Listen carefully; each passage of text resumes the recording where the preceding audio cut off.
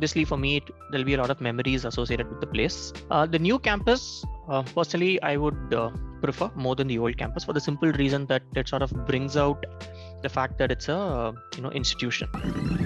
Yeah, in fact, I think you guys should all start mapping, local treks and routes in and around that place. And Meghalaya as such is very beautiful, right? Every probably 20 kilometers, you have a very different landscape. Coming to your life at IIM Shillong, so you are a part of PR committee, right? Yes. Or PR cell as PR cell. Oh, it's called PR committee now, is it? Yeah, it's PR committee. Oh, okay. Yeah. So, how did you end up at PR committee, and how was your experience? Okay. So it happens that I have a lot of uncles and aunts who have also graduated from various IIMs. So they had actually given me advice saying, you should ideally try and join, a club or a committee. And they basically said, most of these institutes will have like they'll have a placement cell, they'll have a student council, they'll have something handling, public relations. So you might want to get into something that's a little, meaningful, because one, obviously, it adds to your resume. The second is that if you look at MBA, and this is coming both from their advice as well as what I've experienced. I personally feel that you really don't learn too much in the classrooms. Okay, the classrooms are predominantly for discussion. Right? It's more of a forum, and in fact, that's why you don't call them, teachers. They're sort of facilitators. So they're just here to facilitate discussions, right, and sort of provoke you to think more. But outside of that, if you're talking about management, it comes outside of the classrooms. How you network with your peers, how you network with, for example, the faculty, guest faculty, corporates who come in, and also how you sort of perform when you're given a position of responsibility, right? So today, when you sort of get into a job, you have a role and a responsibility. So how do you do that when you're on campus is obviously through clubs and committees. So I remember, I think placement is always the first to do their process, and for some reason I said, I really don't think I want to be the person who's responsible for everybody's placements, because I have very different agendas in my mind, and how I want my 2 years to go. So the next bit is obviously all of these committees that come in, and I said, so public relations seems to be a pretty good option. I think that was the only one that I applied for. So I didn't apply for any of the others. And so that was the intent, basically because they'll sort of give you that document to say, what we do. They'll come in and everybody says, hey, this is what we do. So that interested me a little bit. Because I assumed I'm pretty capable, and I said, okay, maybe this is the one shot that I will take at this. So I think that is pretty much where this came from. The fact that, my family advised that I should get into a, club or a committee. And amongst them, I personally felt that it would be, the PR cell, as it was called back then. Now is the CAT interview season. People are giving their interviews and they'll be choosing their colleges soon. What would be your advice to someone who's going to join the college? I would first of all say, now that you're, so there are always two, parts to this. One is the fact that you need to get into an IIM, right? So that itself is a task by itself. And the second bit is once you get in, there's a lot that you have to do, right? You're going to be, I think you said, probably, more than 250 people in the batch, right? So you sort of have to prove yourself, amongst 250 who, on paper are the cream of the cream. So that automatically means that you will have to do various things, both at a personal and a professional level, right? So I would say, how you perform in your subjects obviously matters. And how you sort of take up a position of responsibility and how you see that through your 2 years is also important. And in addition to this, you should also have this very open mind, because I have seen people from various batches. They always have this notion that some of them have this notion that you get into an IIM and things are set. There are also people who come in and then they're really putting in a lot of effort, and but a lot of them are predominantly focused on what happens in the classroom, right? So I think first and foremost, you just need to have your head on your shoulders. It's a lot about just going about it one day at a time, a lot of common sense, because like I said, management is not something that you learn within a classroom, right? And you're actually there to experience how to do management, right? So that's number one. And if you're talking about a changing mindset, that'll happen, right? It's inevitable for everybody. Today, I mean, I can look back and say, oh, I should have done this yesterday, right? The today me is wiser than the yesterday me, right? So if that is the case, I think people generally have to just take it in their stride. And when it comes to aspects like the fact that you are in a place like Shillong, right? I know people who came in and then they went straight for their summer internships and then came back for the second year, so they never went home for like close to over a year and a half. So I think in that sense, you should actually look at it as an opportunity to step out of your comfort zone, right? And it's going to be challenging. I mean, if it was easy, then everybody would be doing it, right? So that's exactly why you take a limited number of people every year.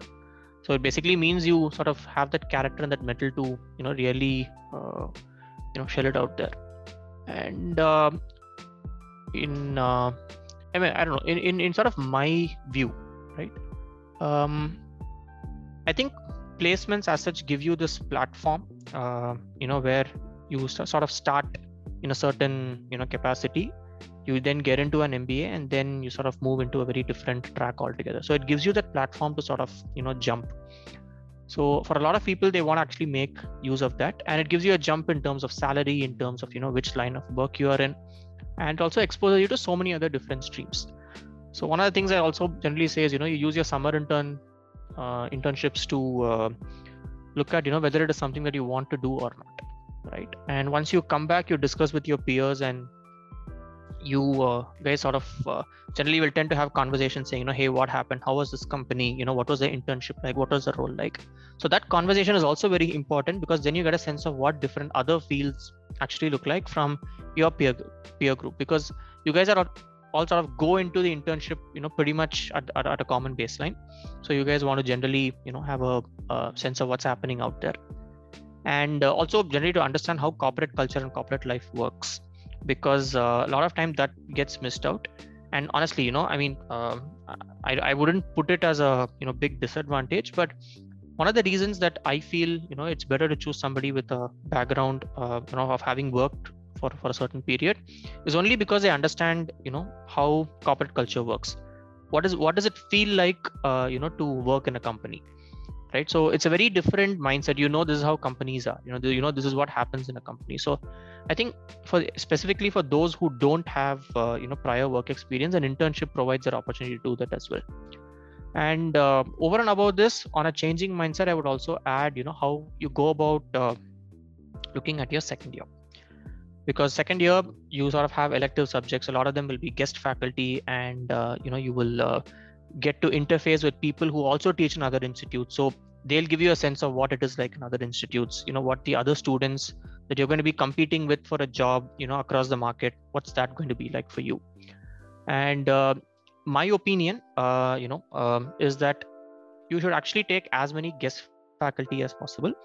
And like I said, it's not as much about the course, it's not as much about what you learn in class, but some of the faculty will actually be pretty good from a networking perspective, right? So you really want to network, because outside of the fact that you learn experiential management, networking is the second biggest reason for somebody to come to an institute like this, right? Because you're going to meet some of your peers are going to be like CXOs 15 years down the line.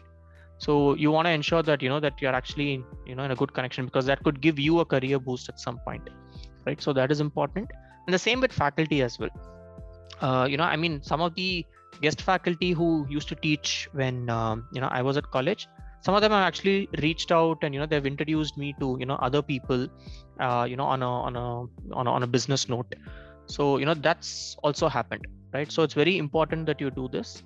And there was in fact even a faculty who sort of recommended that me and two of my friends, Arvind and Rakin. the three of us should actually try and attempt, for a PhD in the US, and he was willing to, sort of provide a letter of recommendation for us, right? So these kinds of things are why I think people should generally look at a lot of diversity in terms of the courses they select, which faculty they have, because in the first year pretty much most of it is going to be run by in-house faculty, and you still get to interact with them, right? So just because you don't take their subject doesn't mean the interaction is lost. You still get to interact with them and have conversations with them. And I mean, if that's an opportunity, what I would suggest is you should actually go out for a drink with any faculty that will allow it, because you tend to have very different kinds of conversations outside of the classroom and whatever on the way to the classroom, when you sort of sit down and have food or a drink with them. I think that is also something that should be inculcated. And I think finally, when it comes to placements as such, right, all I would say is for people to look at which company they want, or how they evaluate their own placements. I think generally people tend to have certain notions in their head. That should also change, because something that I've been observing over the past couple of years, which is most of the people who I knew that worked in my old company, a majority of them have also quit and moved on to other companies, right? And I'm also seeing a lot of people actually join smaller startups, right? And this whole ecosystem is very inviting, because it is in this whole growth story. It's being endorsed by the government. There's a lot happening in this space. There's a lot of valuations happening, and people are generally excited because they tend to create something from scratch. It's a small ecosystem. Things are much more simpler. There's less of red tapeism, and the roles are also very exciting, because you tend to lead and drive a lot more than you would in a traditional larger firm.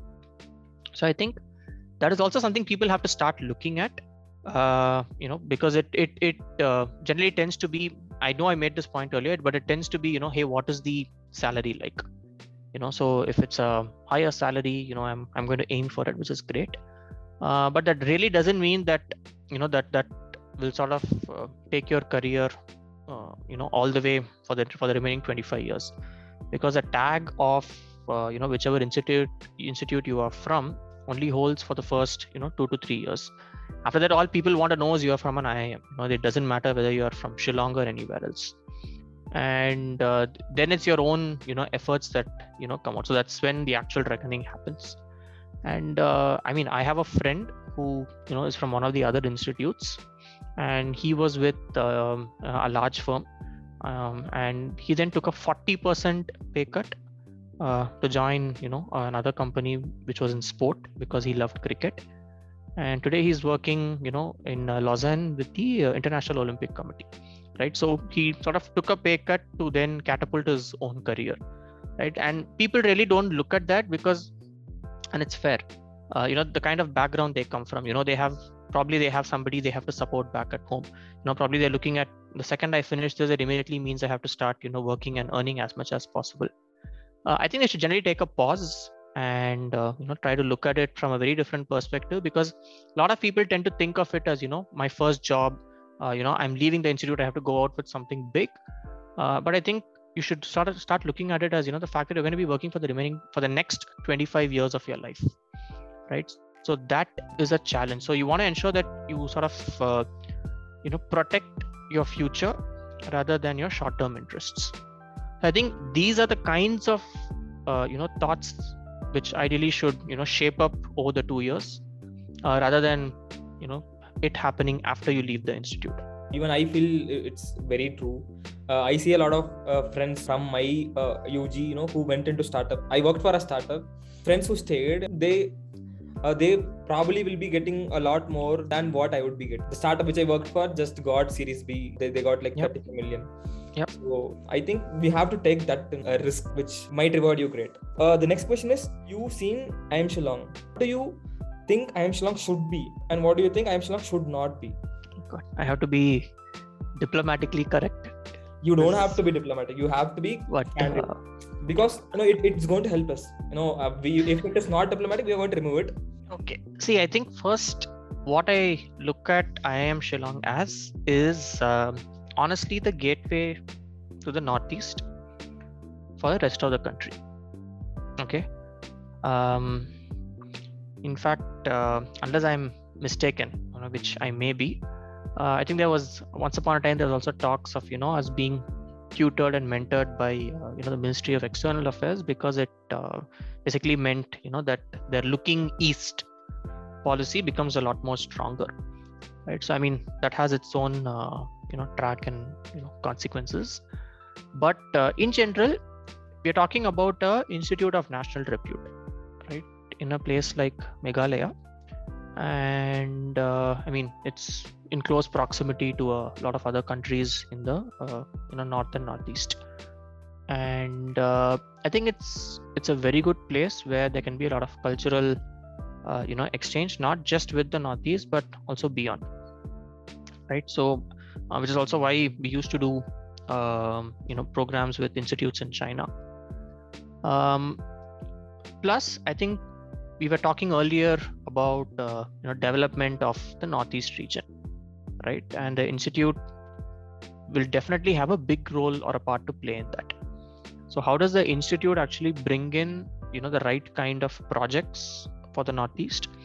How can the institute sort of let the world know or let the country know that there are all of these opportunities there in the northeast, right? So it works both ways, and I would rather look at it as a center for northeast policy, center for business in the northeast, and that's purely because I mean the institute is in the capacity to be that destination. It's just not about students coming in going out with